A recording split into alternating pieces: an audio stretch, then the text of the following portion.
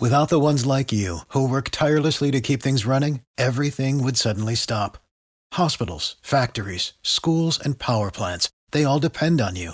No matter the weather, emergency, or time of day, you're the ones who get it done. At Grainger, we're here for you with professional-grade industrial supplies. Count on real-time product availability and fast delivery. Call, click Grainger.com, or just stop by. Grainger, for the ones who get it done. Every team, every topic, everywhere. This is Believe. Hey, everybody. Welcome to the Believe in UCLA Football podcast. We'll be here with a new episode for you right after this quick note. The last of the major pro sports leagues is off and rolling, and college basketball is ready to go as well. BetOnline remains your top spot for all of your live betting action and contests. NFL, college football, UFC, and NHL are all in full swing. BetOnline is your number one source for all your wagering news, odds, trends, and predictions. All of the hoops betting action along with every sport available at your fingertips with both desktop and mobile access at any time. Head to BetOnline today and remember to use your promo code BELIEVE for your 50% welcome bonus on your first deposit. BetOnline, where the game starts.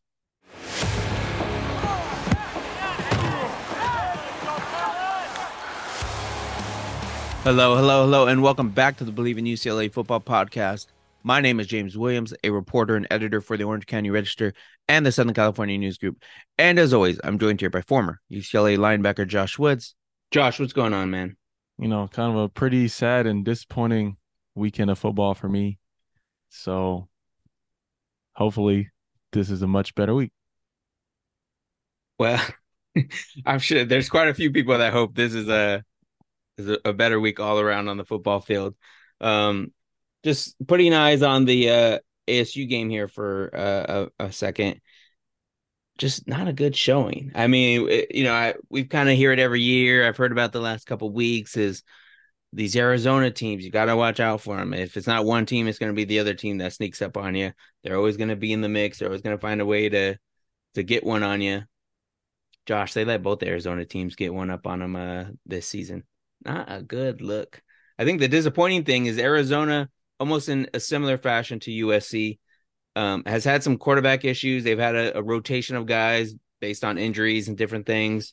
It just hasn't been going well. Obviously, they have first-year coach Kenny Dillingham. We talked about him in the last episode, him moving over from Oregon's offensive coordinator over to ASU's head coach. Obviously, that led to Dante Moore, or helped or contributed to Dante Moore coming over to UCLA and decommitting from Oregon. But we really didn't see a lot of Dante Moore. We didn't see a whole lot of Ethan Garbers. My understanding was both of them warmed up, but actually did not play. Chip Kelly said after the game that they were more of a in case of emergency only situation. Ethan Garbers was kind of limping throughout the week. So UCLA's quarterback situation has kind of been a mess.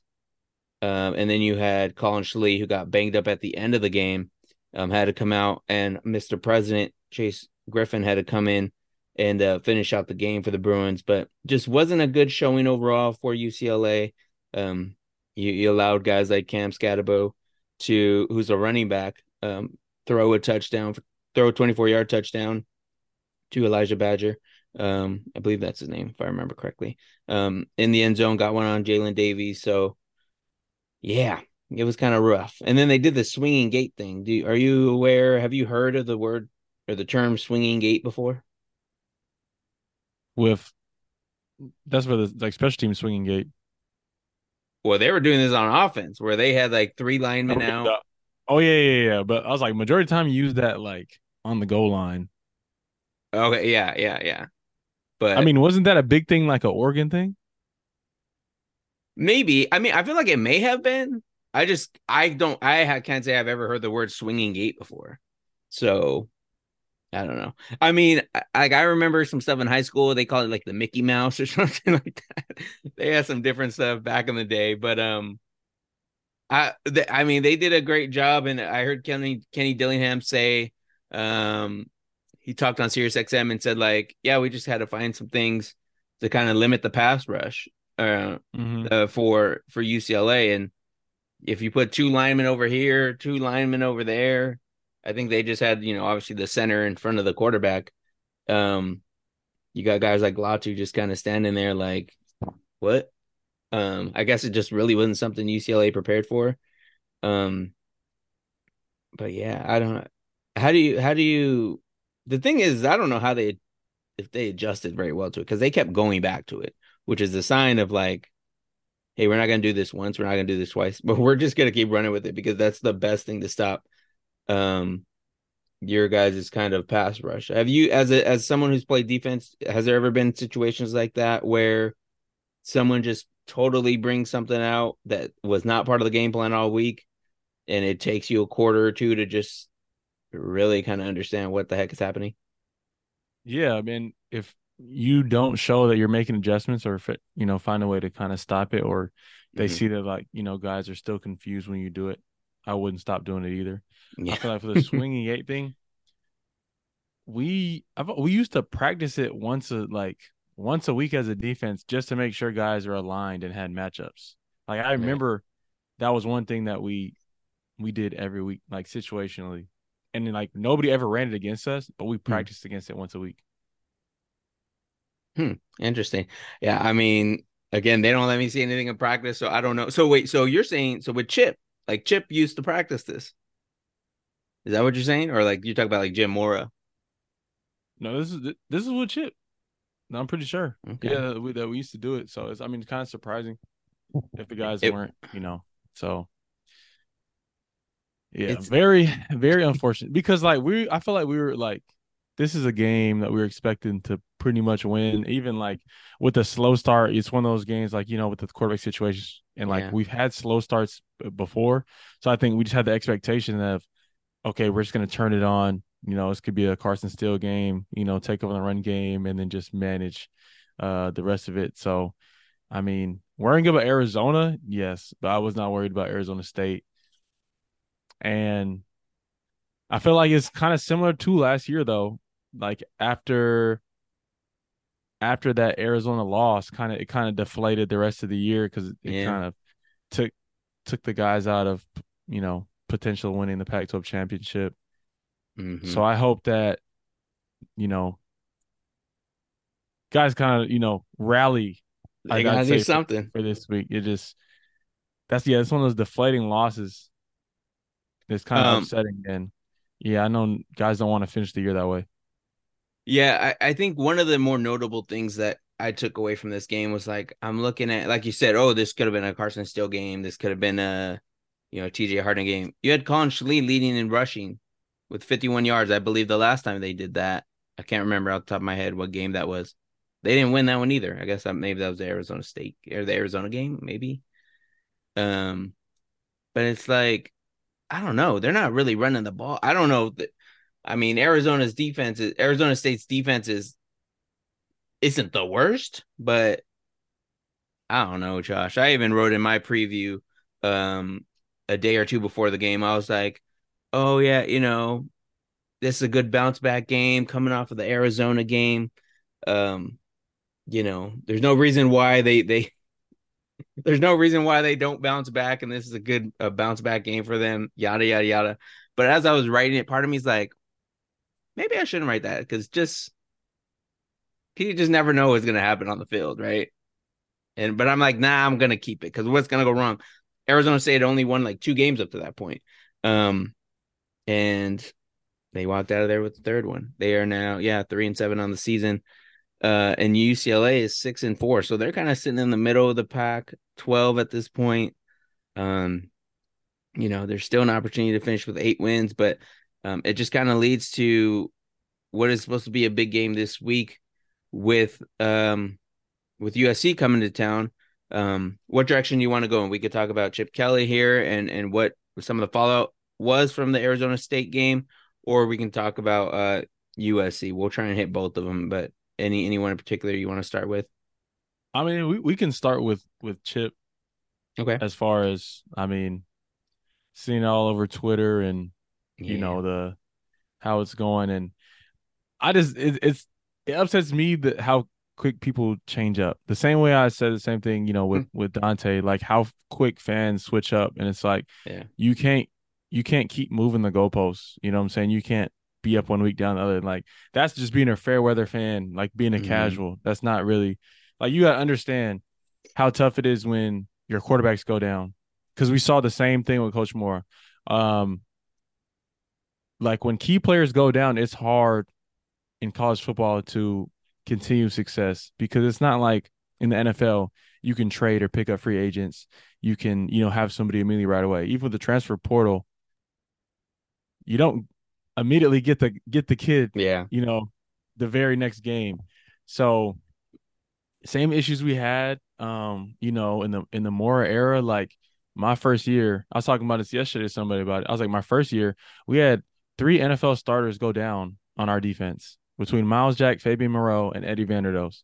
And Hmm. with those three guys, we probably win the Pac-12 that year.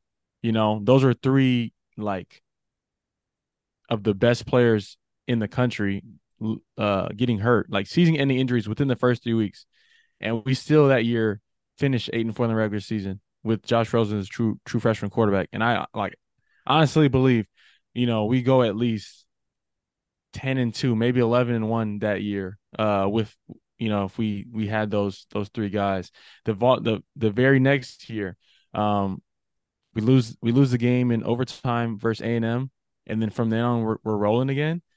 One game, Colton Miller gets hurt, starting left tackle for the Raiders, and that the very next game having, inexperience in Josh Rosen gets hurt. We don't have Josh Rosen for the rest of the year. And it was again, we had a top 10 defense in the country that year, but we had struggles on offense. And that's another thing, like it's hard to replace, guys with injuries in college. So like as we've seen from there, I mean, even Moore's last year went 6-6, and there's games where Rosen wasn't hurt with injuries and stuff like that. It's hard to win with injuries in college, and I don't think you can blame coaches necessarily. You know what I'm saying? Like, Yeah. because this week with Slee, he's a great dual threat, but it's sometimes it's harder in the when you don't have that passing game. They can load the box up. They can send more.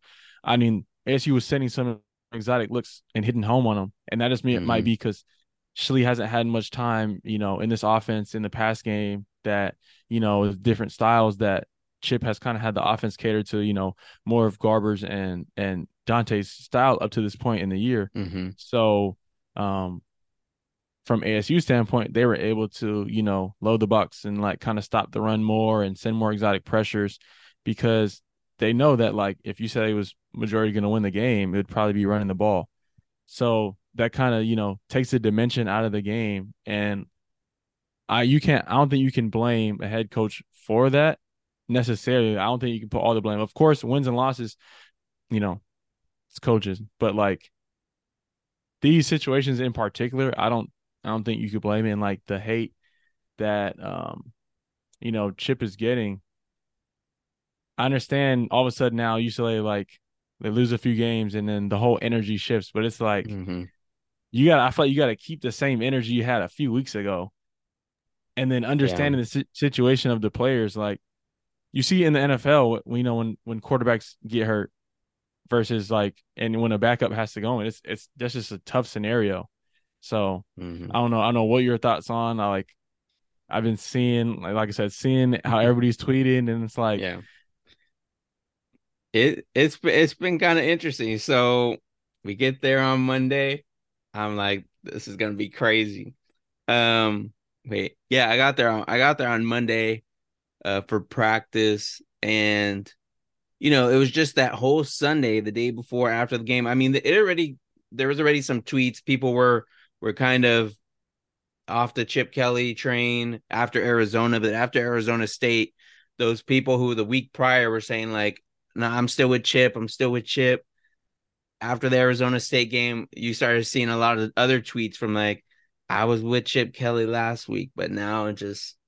I think that was like the final straw you know um for that last group, I guess. And that doesn't mean all the fans are turning on him. Obviously, the vocal ones are the ones that are going to be the ones that are more prominent and the ones that are more likely to speak out. But um Yeah, I think Chip lost some of the fans, obviously. But yeah, we get to Monday, and it was just kind of interesting. And I think the thing people don't understand too, from a reporter standpoint, is we don't like waking up on Monday for practice, going in there with our phones, our cameras, our notepads and stuff, and saying, Chip, you're about to lose your job, buddy. Yeah, like we don't get pleasure out of that. It sucks for us too.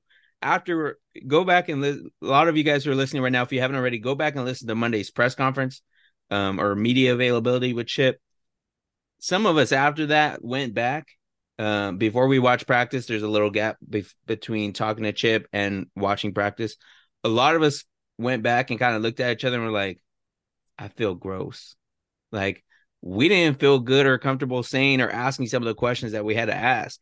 Um, I was trying to get some stuff like just on Caleb Williams and some of the USC, just our normal kind of, hey, talk about the upcoming opponent stuff. Some of the other reporters obviously were kind of hitting the hard questions. And I was right there, I was all about trying to find out what Chip's thoughts were, on just his job status, et cetera, et cetera. But it's just kind of like, heck, I still got to write a preview. I still got to talk about the USC game at the end of the day. So that's kind of where some of my questions were directed.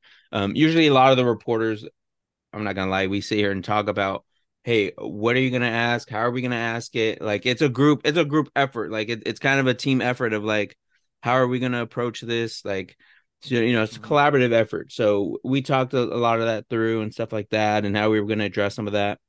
Um, but it just sucks. And like we saw Chip, like you can kind of see Chip, like, yeah, he didn't even look like he was into it that much. And then it was just weird when we watched practice, like everyone just kind of looked deflated.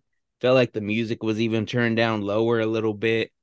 It was just kind of like, whoa, like what is going on? Like it was just very like weird. But I was back out there on Wednesday. Everything was kind of up again from what I saw.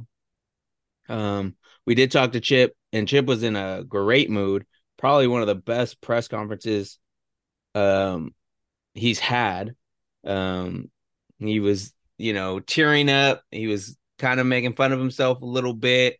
We were laughing.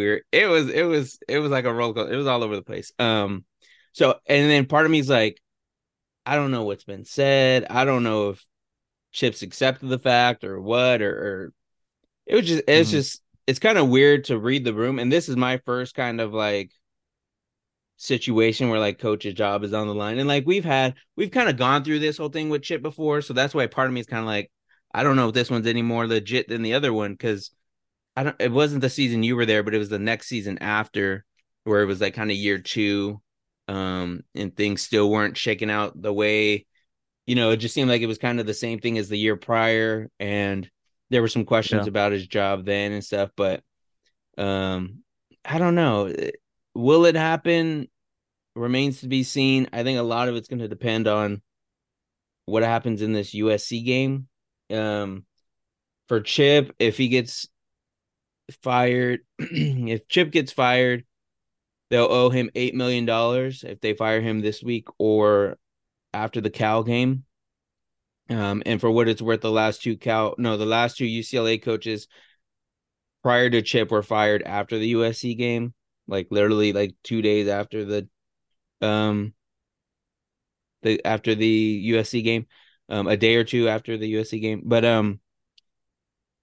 it just depends. It depends on how UCLA comes out in this game and how they do. We'll talk a little bit more about the game here in a second, but um a lot of people I think were kind of surprised that he made it through this week. Because you had coaches like Jimbo Fisher, you had the Mississippi State coach get fired. And the reason like they're even getting fired even at this point in the season instead of like after the last game or after the second to last game is because the transfer portal window starts on December 4th. And so that's when guys can enter the portal, leave the portal. So there's so much movement that's going to start. And I don't like even the guys that got fired. I don't even think like, or, Mississippi State and Texas Tech, no, Texas A&M, excuse me. I don't even know if they're going to have a coach in time for that transfer window. So you're going to have a lot of guys leaving, but you're not going to have a whole lot of guys coming in. Right. And then Mm-hmm. signing days, December 20th, like there's so many questions. It's more than just Chip's job. Obviously Chip's job is like it's unfortunate and it's a thing, but it's like there's so much fallout for this program that happens after that. And I think that's the whole anticipation, the limbo, like the uncertainty of everything is like, there's been some parents tweeting saying they're not happy with the way things have gone, that had just transferred in this past year. One of the parents had said that their kid told them not even to come to senior night. Like they're like, we're gonna come for the last game, and they said the player said don't come. And they're openly tweeting this. The parent openly tweeted it, Wow. and I was like, ooh. Yeah, I was it. I mean, it's kind of different for someone who's just popping in for a year, right? Like they just transferred in for the year, as compared to a Carl Jones or someone who's been there for 3 or 4 years. Like that, the senior day is going to mean something regardless, right? Like, Yeah. for guys like that who put everything into that program. So it's just a weird situation right now. I guess before we get to USC, we kind of touched on it. I've asked you about it before, but like, how do you guys as a team find out about Mora being let go? How do you guys focus on the next game ahead? Like, I mean, and the thing is too, it's like, I mean, I've told you before how the media used to be. I felt mhm. like we used to feel like the media was real like against us as a team, as like even the players. You felt like, dang, are they saying this? Or like, I remember getting interviewed sometimes, and I'm feeling like, damn, they're trying to pin me against like my Yeah, boy, yeah. like the way the questions are asked and stuff like that. So like, y'all do have a big effect on. I feel like the fans and stuff. So things that you guys are, tweeting or Hmm. saying can, rile up.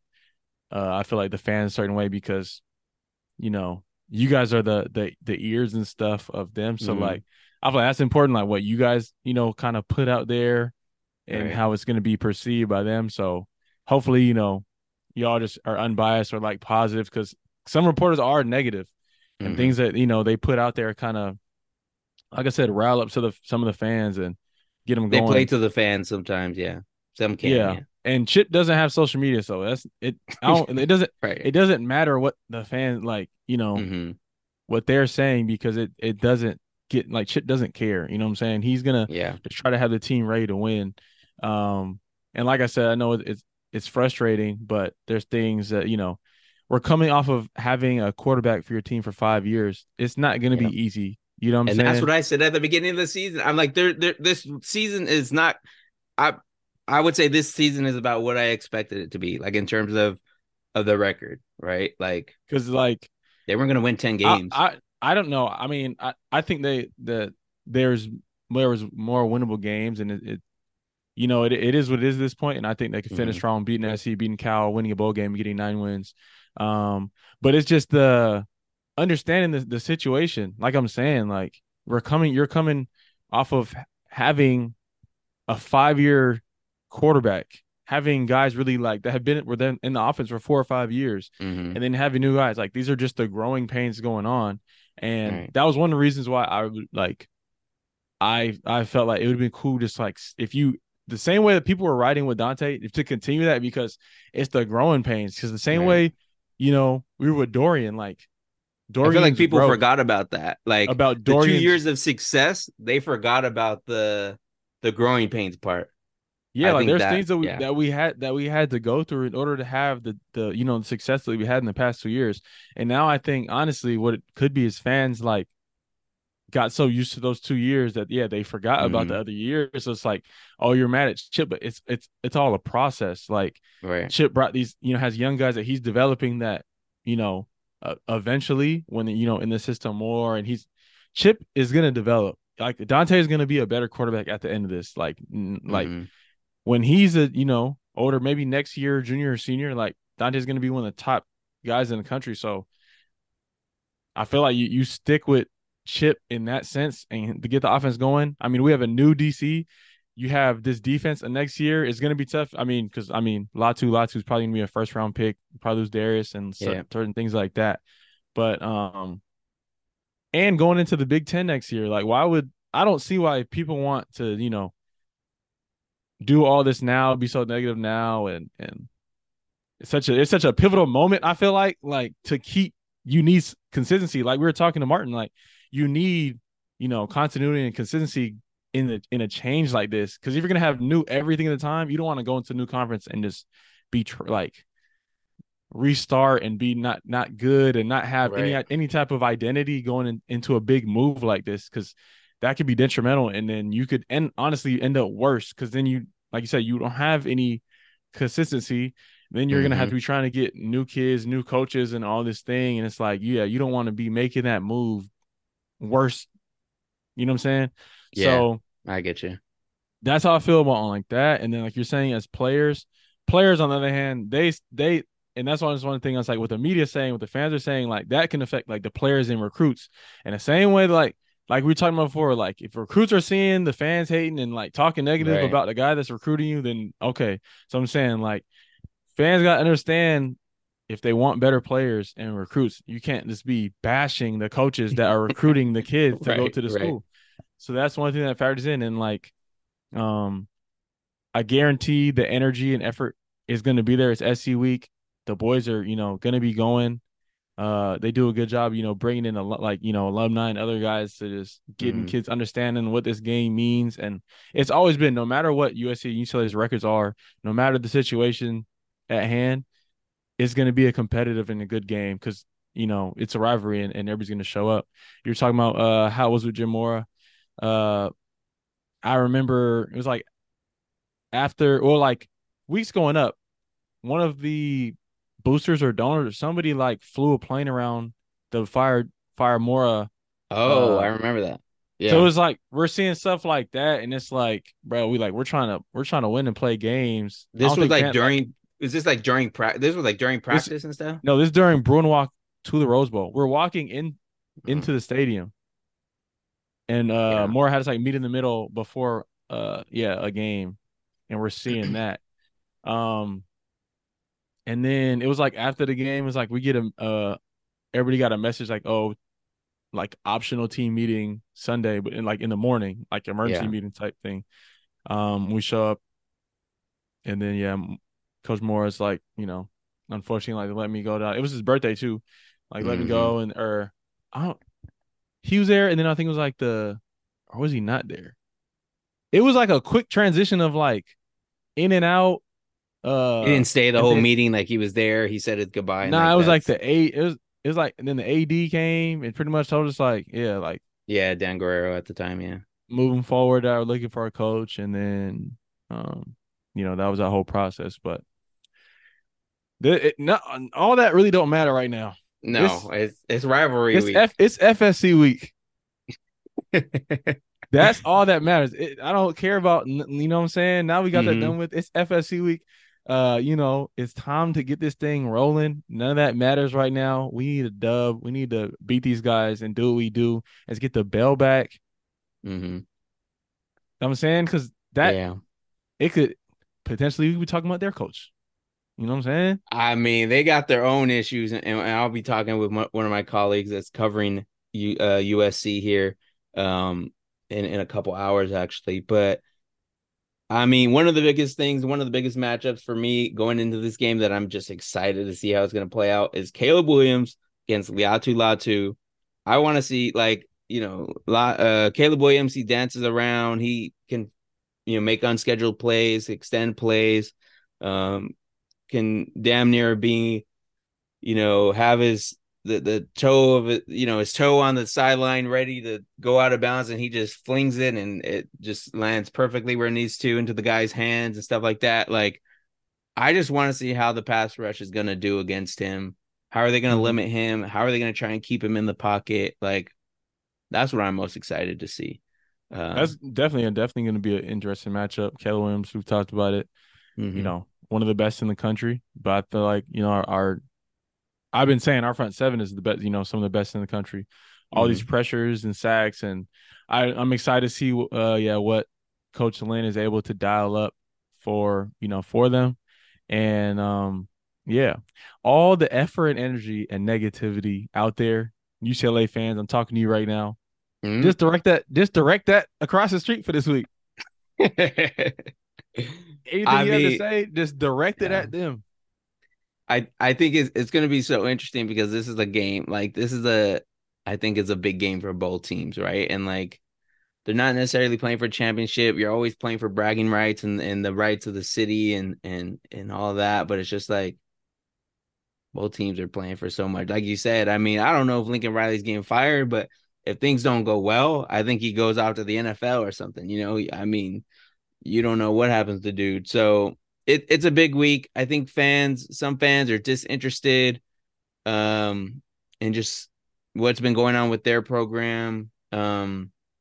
But like it just reminds me of my high school rivalry too. Like back in the day, like it don't matter how bad the teams are. I remember they said our team was gonna lose. We saw it in the newspaper. They said our team was gonna lose by like 21 points, 24 points. Went out there, smacked them.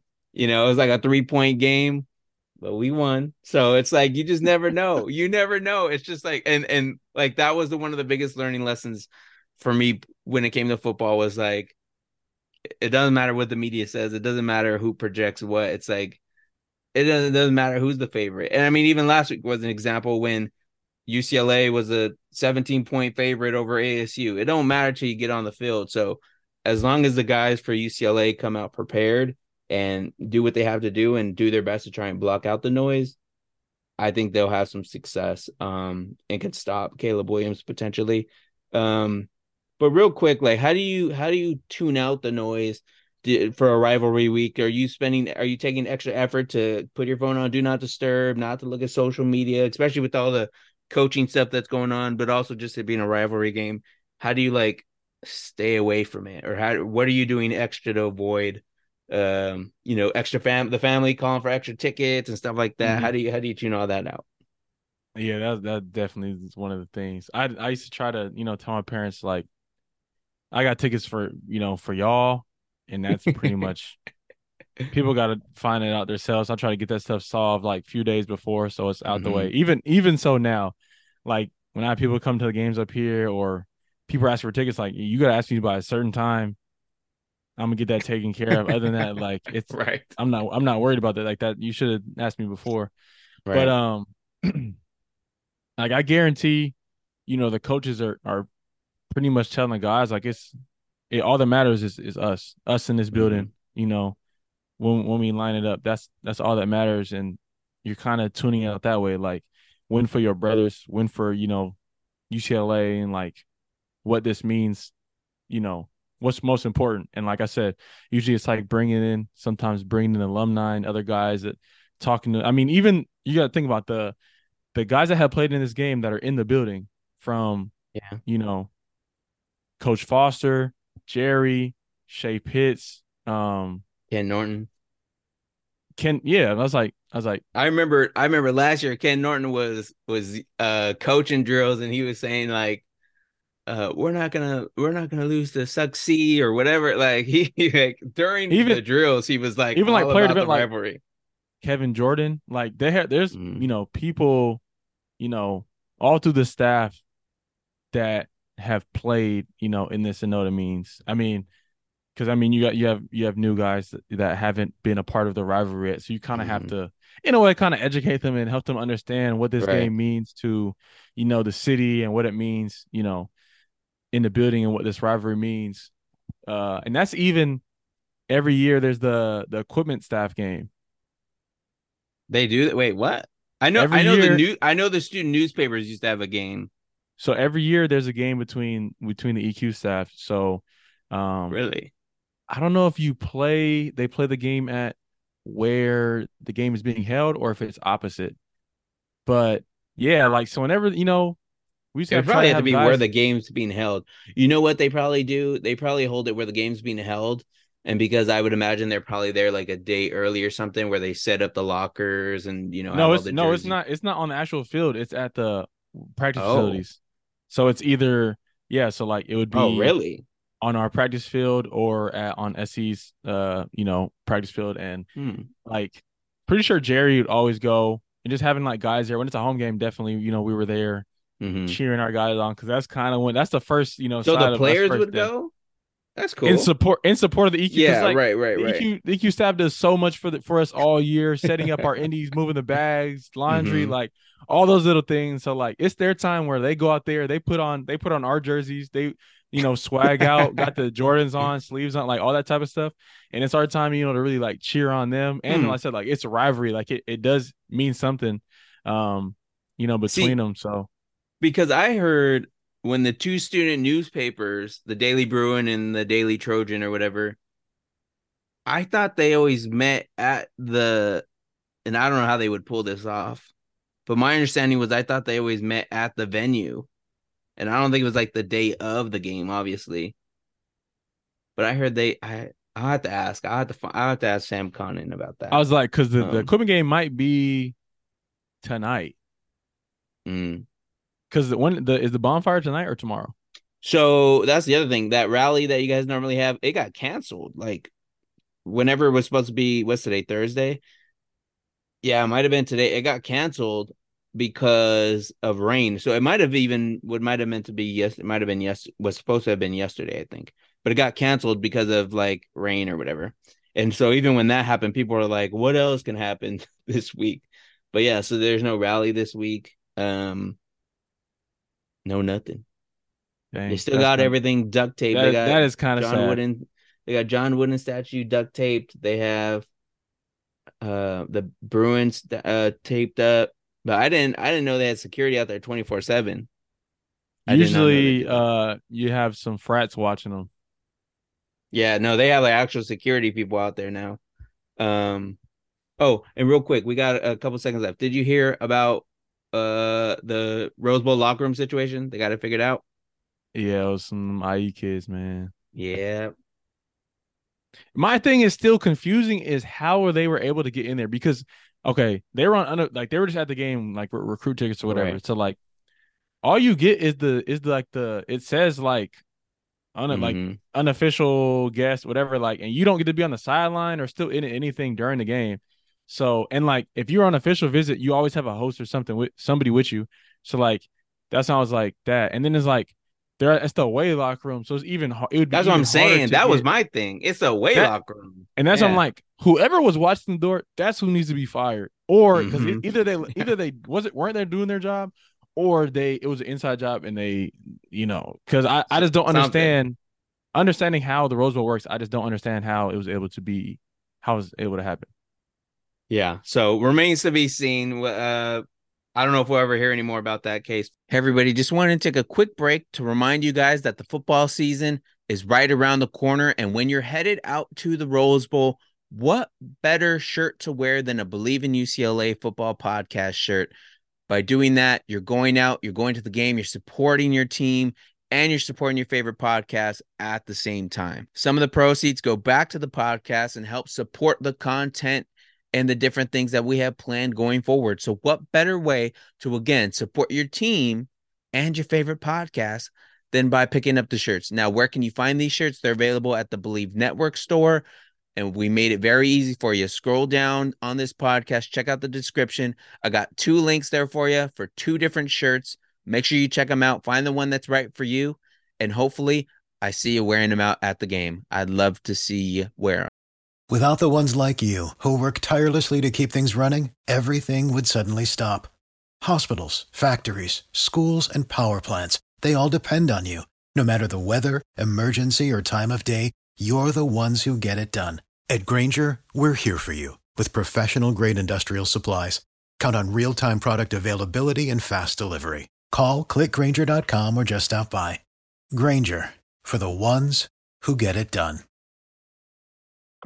And a special thanks to Josh, as always, for giving some insights and his thoughts on everything that's going on as the Bruins prepare for both USC and what may happen regarding their future. And just, it was kind of interesting to kind of get Josh's perspective and where things stand. Of course, everything that's been going on, the buzz around Chip Kelly's job status and more. But now we're going to turn our attention more to the game. I'm going to be talking to my colleague, USC beat writer, Luca Evans. I'm happy to be joined here today by my colleague and USC beat reporter, Luca Evans. Luca, what's going on, man? Hey James, thanks for having me. Excited to dive in here. No worries at all. It's always a fun week when it comes to USC and UCLA. I know it's your first year on the beat covering USC, but how are you? Is this your first time attending the rivalry game? What do you know, kind of going in, just from a historical standpoint, as someone who may have just been watching casually prior to this year? Yeah, absolutely. It's going to be my first time really experiencing the rivalry. So I'm excited for the atmosphere.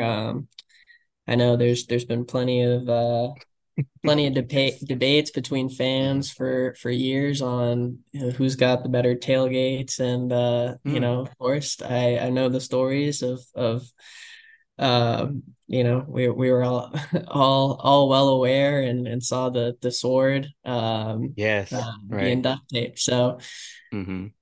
it's clear. I think the interesting thing for me though is like, are we really going to get the full taste of the rivalry this year? Yeah. I was looking back, and I think there were three times in the last, like, I can't, it was like since 2007 or something like that. It was like the last 17 years, obscure statistic, but like there are three times that neither of these teams came into this rivalry game unranked. And so I Mm, think you could like make the argument that this game, just in terms of pure what it means, is one of like the lowest stakes matchups yeah. in a long time. So it'll be interesting to see from that viewpoint.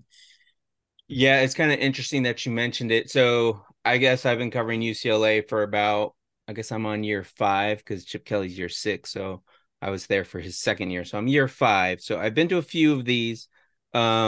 Last year was great. I believe it was like 68,000, 70,000 at the Rose Bowl.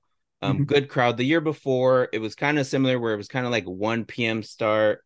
The crowd wasn't fully into it, or wasn't fully there. With everything going on the 10 freeway, I wonder how much of an impact that may have on things. And obviously, I believe we might be getting some rain for this game, if I'm not Yeah, mistaken. yeah, that'll Um, be yeah.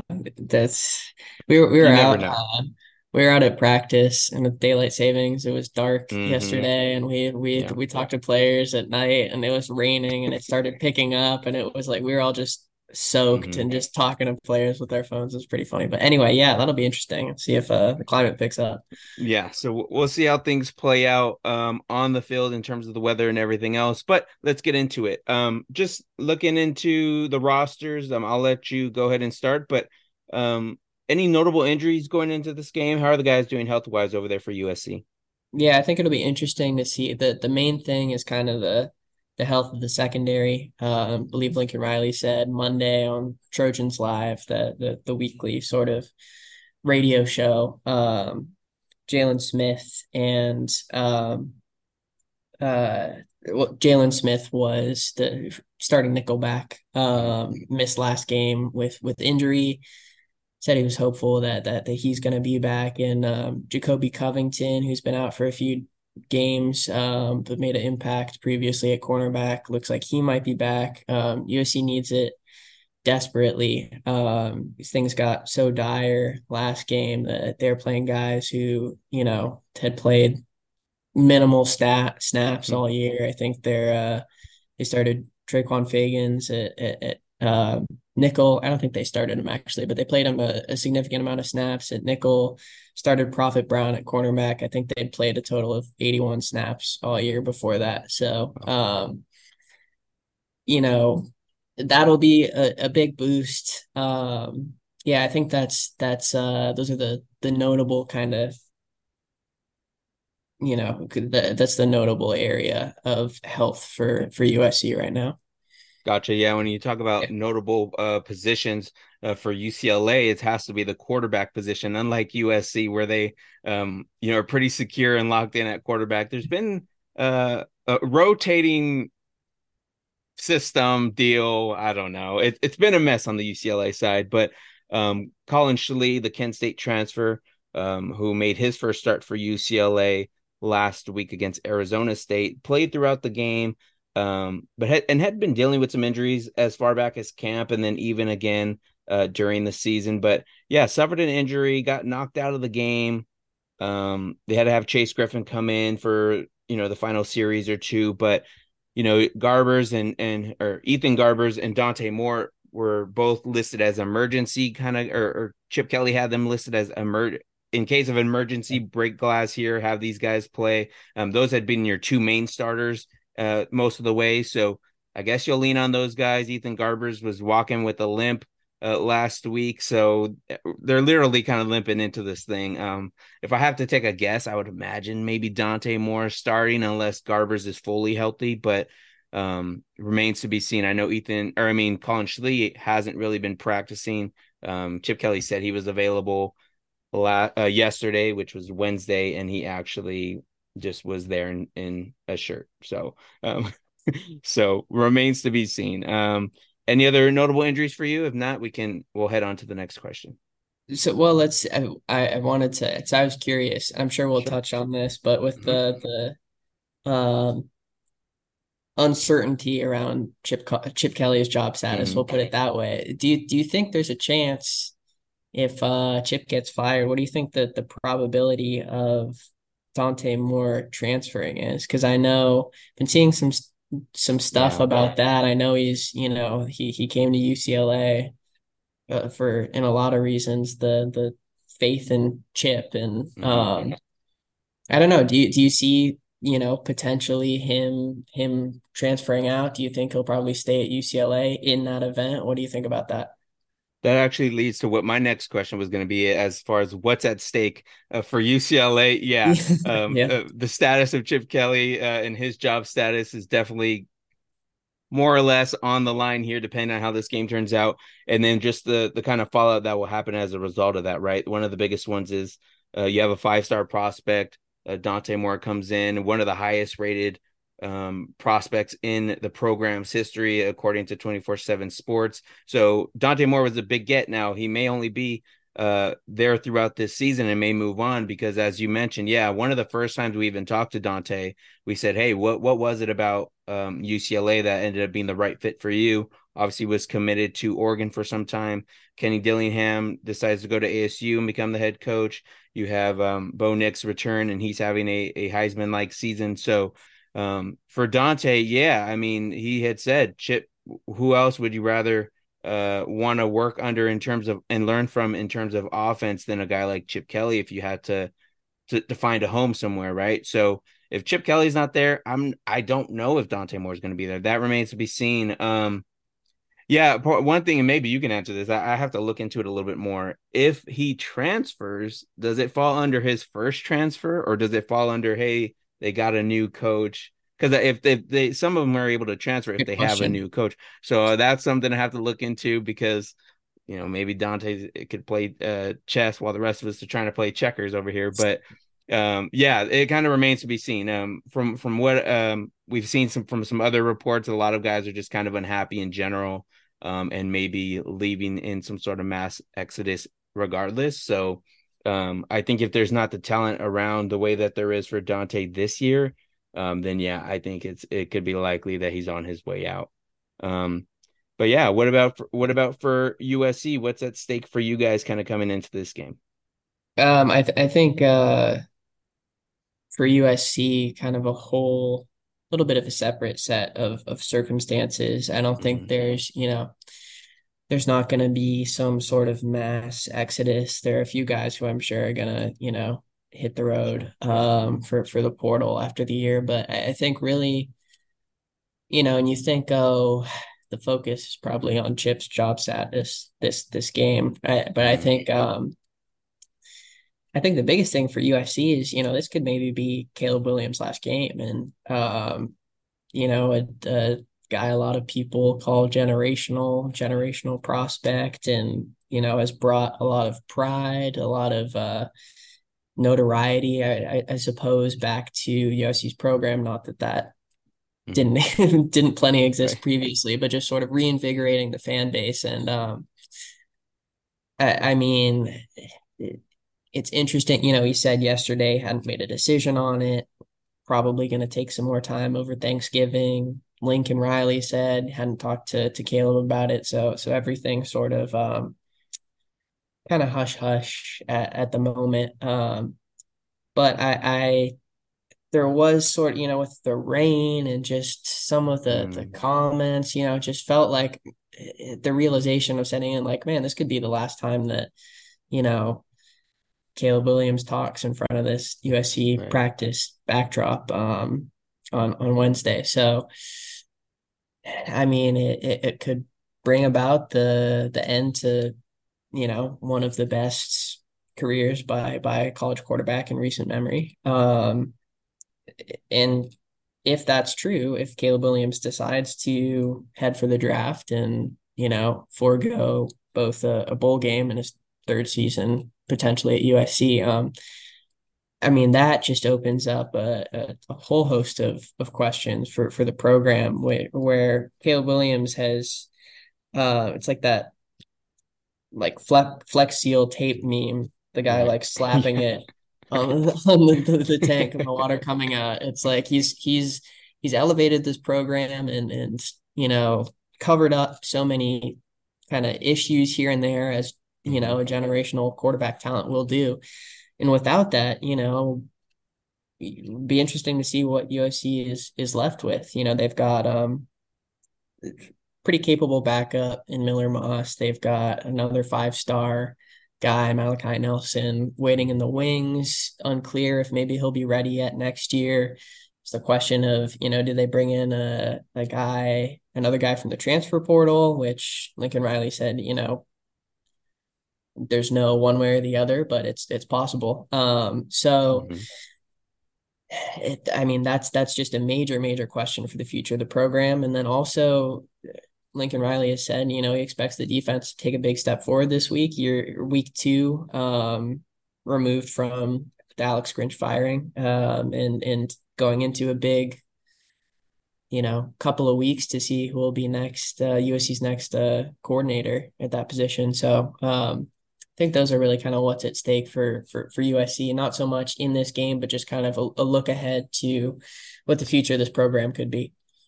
Yeah, and speaking of the Trojans relieving Grinch of his duties, that was actually one of my questions for you is where is the defense kind of at right now? You said, they can kind of take a step here in week 2 with the new group of guys they have kind of running that defense, but you're not really installing a whole lot of X's and O's, new plays, new schemes or scheme or anything like that. So what is the mood or what is the kind of the vibe you're getting from some of the guys when you're able to talk to them during media availability?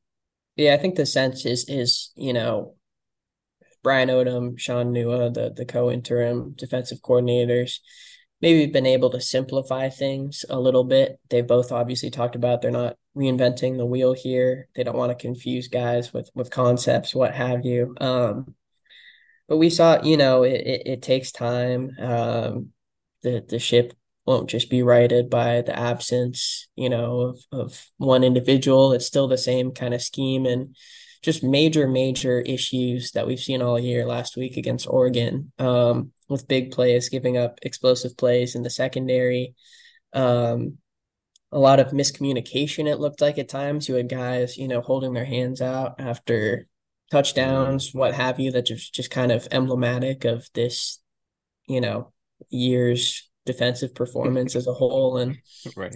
um the thing, that the one, tiny silver lining was their run defense did look a little bit improved against, one of the best rushing attacks in the country, really. I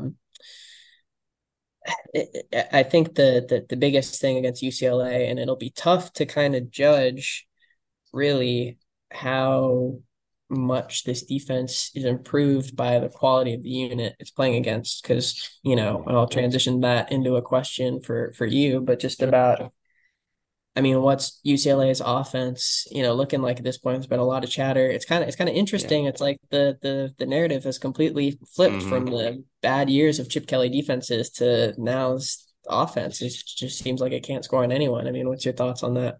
Yeah, it's been kind of wild. So I guess the last 3 weeks they have seen a decrease in production just in terms of like the amount of points they've been able to put on the scoreboard. Again, it has been kind of interesting because when you had a 5-year guy at quarterback, like DTR who provided a level of consistency. You're not getting that just with the injuries and the inexperience at times from what you have now at the quarterback position.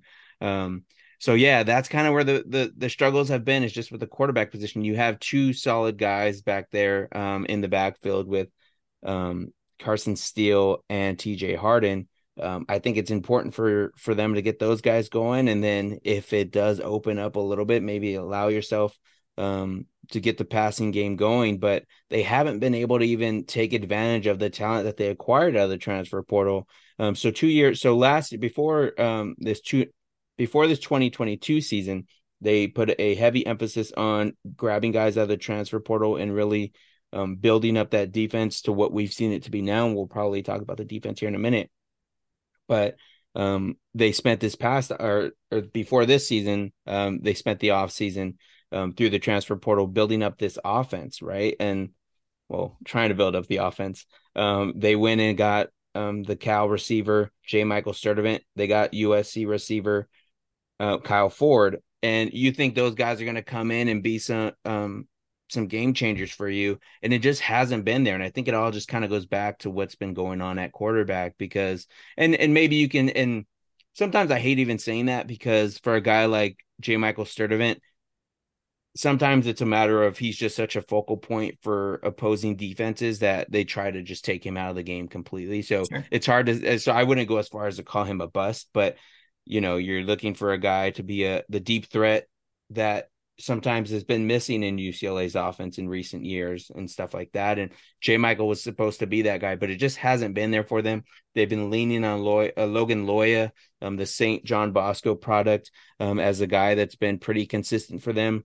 They do also have Carson Ryan. They've been leaning on the tight end position again, which is not a surprise. They've been doing it in the past with Chip Kelly here at UCLA. So I wouldn't be surprised if they do kind of get it together. I'm not sure how they've done against tight ends this year, but Carson Ryan, excuse me. There's a few Carsons on this team, but Carson Ryan is one that I would expect to maybe find his way into the end zone and scoring for the Bruins.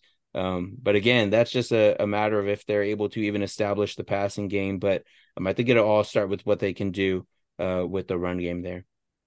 Yeah, absolutely. Yeah, and I think it'll be interesting to see too, how I think one of the big things that identified for why the season just fell apart so Mm-hmm. catastrophically since, past couple months for USC is just, the defensive line was supposed to and looked for about 3 weeks like it was a legitimately improved unit. You brought in transfers. Solomon Byrd was making a huge leap. Jamil Muhammad came in as a big transfer addition. Bear Alexander making a huge impact at nose tackle.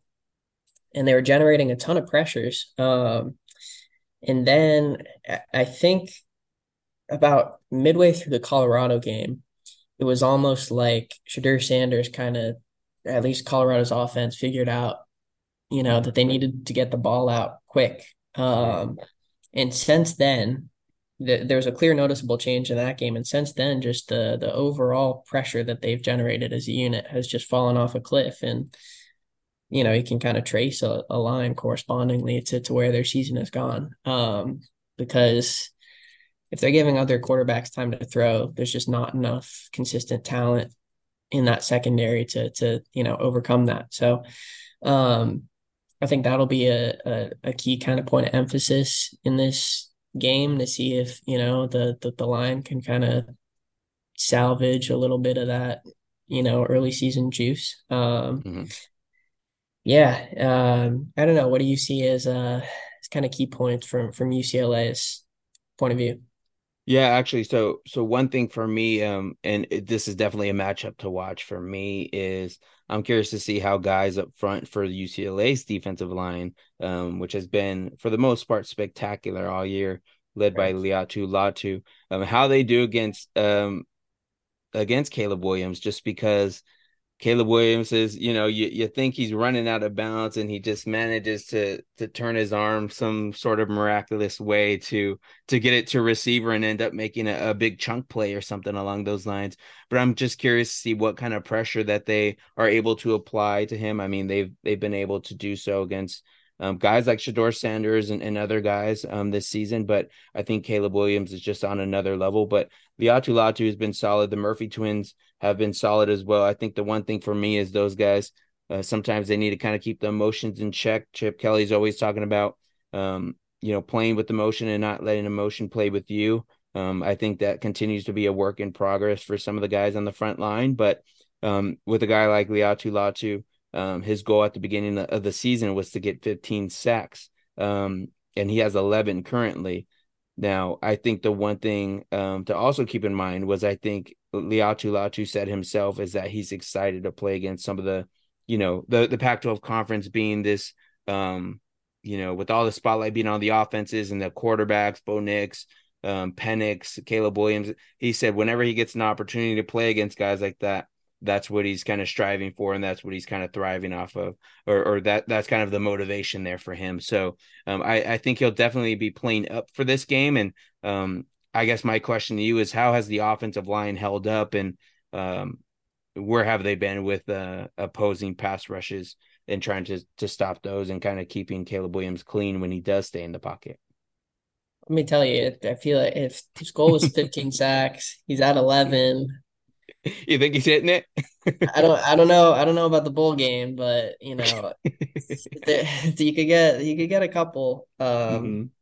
against USC, and that's not to disparage. I do think their offensive line has been pretty steady for the most part Mm-hmm. this season, but steady, and they'll give up pressures. Right.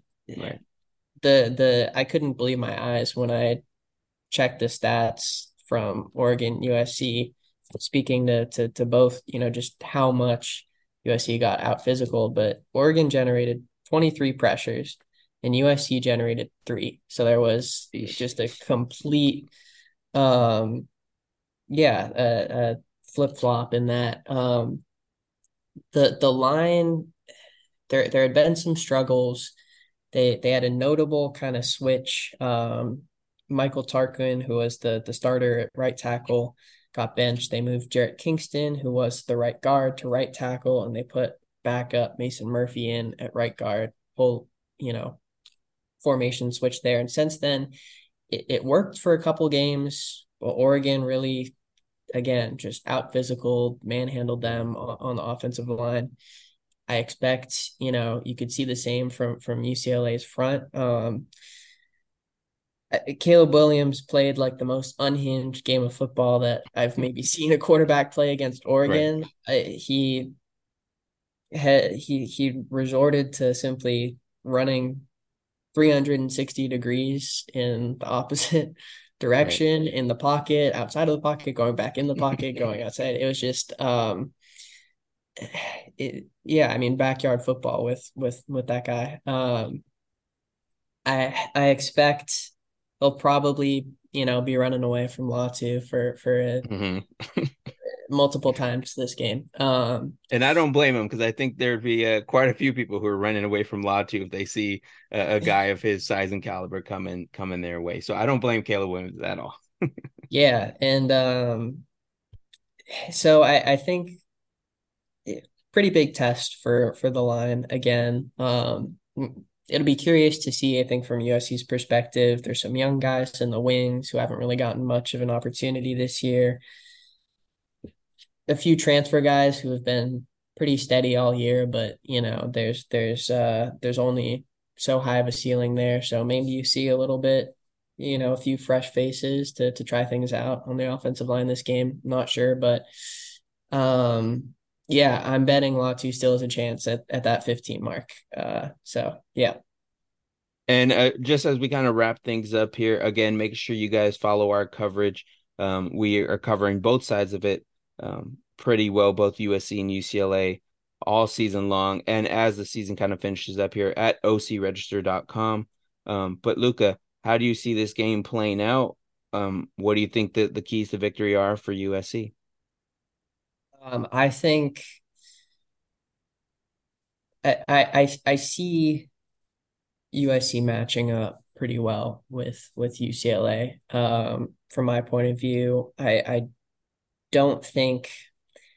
I mean, it's kind of a case of two really struggling units going head to head, and Yes. unstoppable force, immovable object Hmm. sort of situation. But the negative of that, Yeah.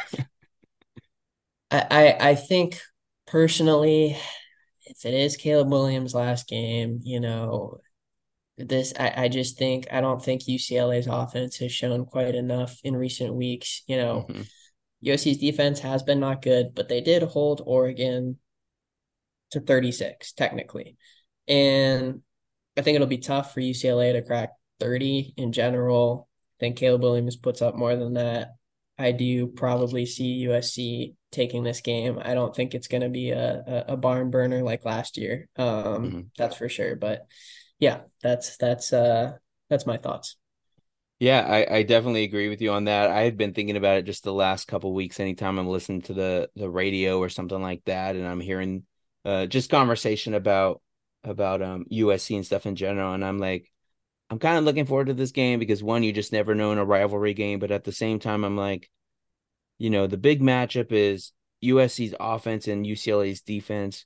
Unfortunately for UCLA, the defense is, I mean, they could score points, but they really haven't scored points. And that's more of the offensive job to do. So I just think that's going to be the downfall is the offense not being able to produce the points that a Chip Kelly offense is usually able to do. So I would definitely give the edge, I think, to USC in this matchup.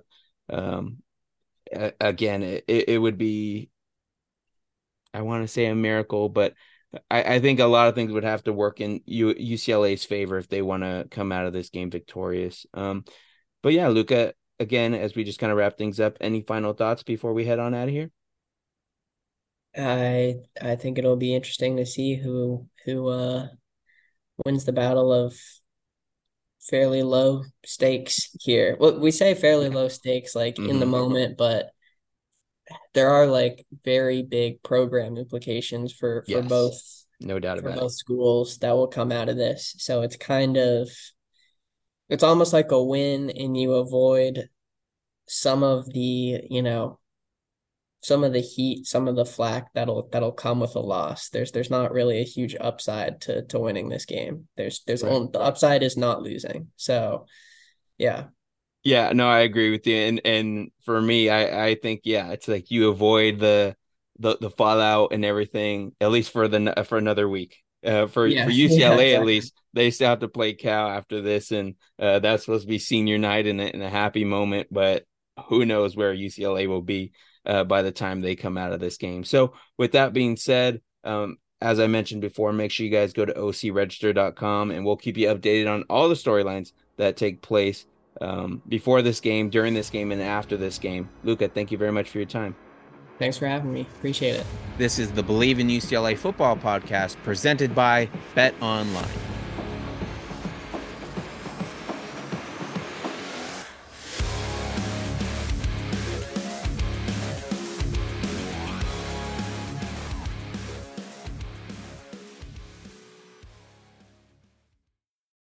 Without the ones like you, who work tirelessly to keep things running, everything would suddenly stop.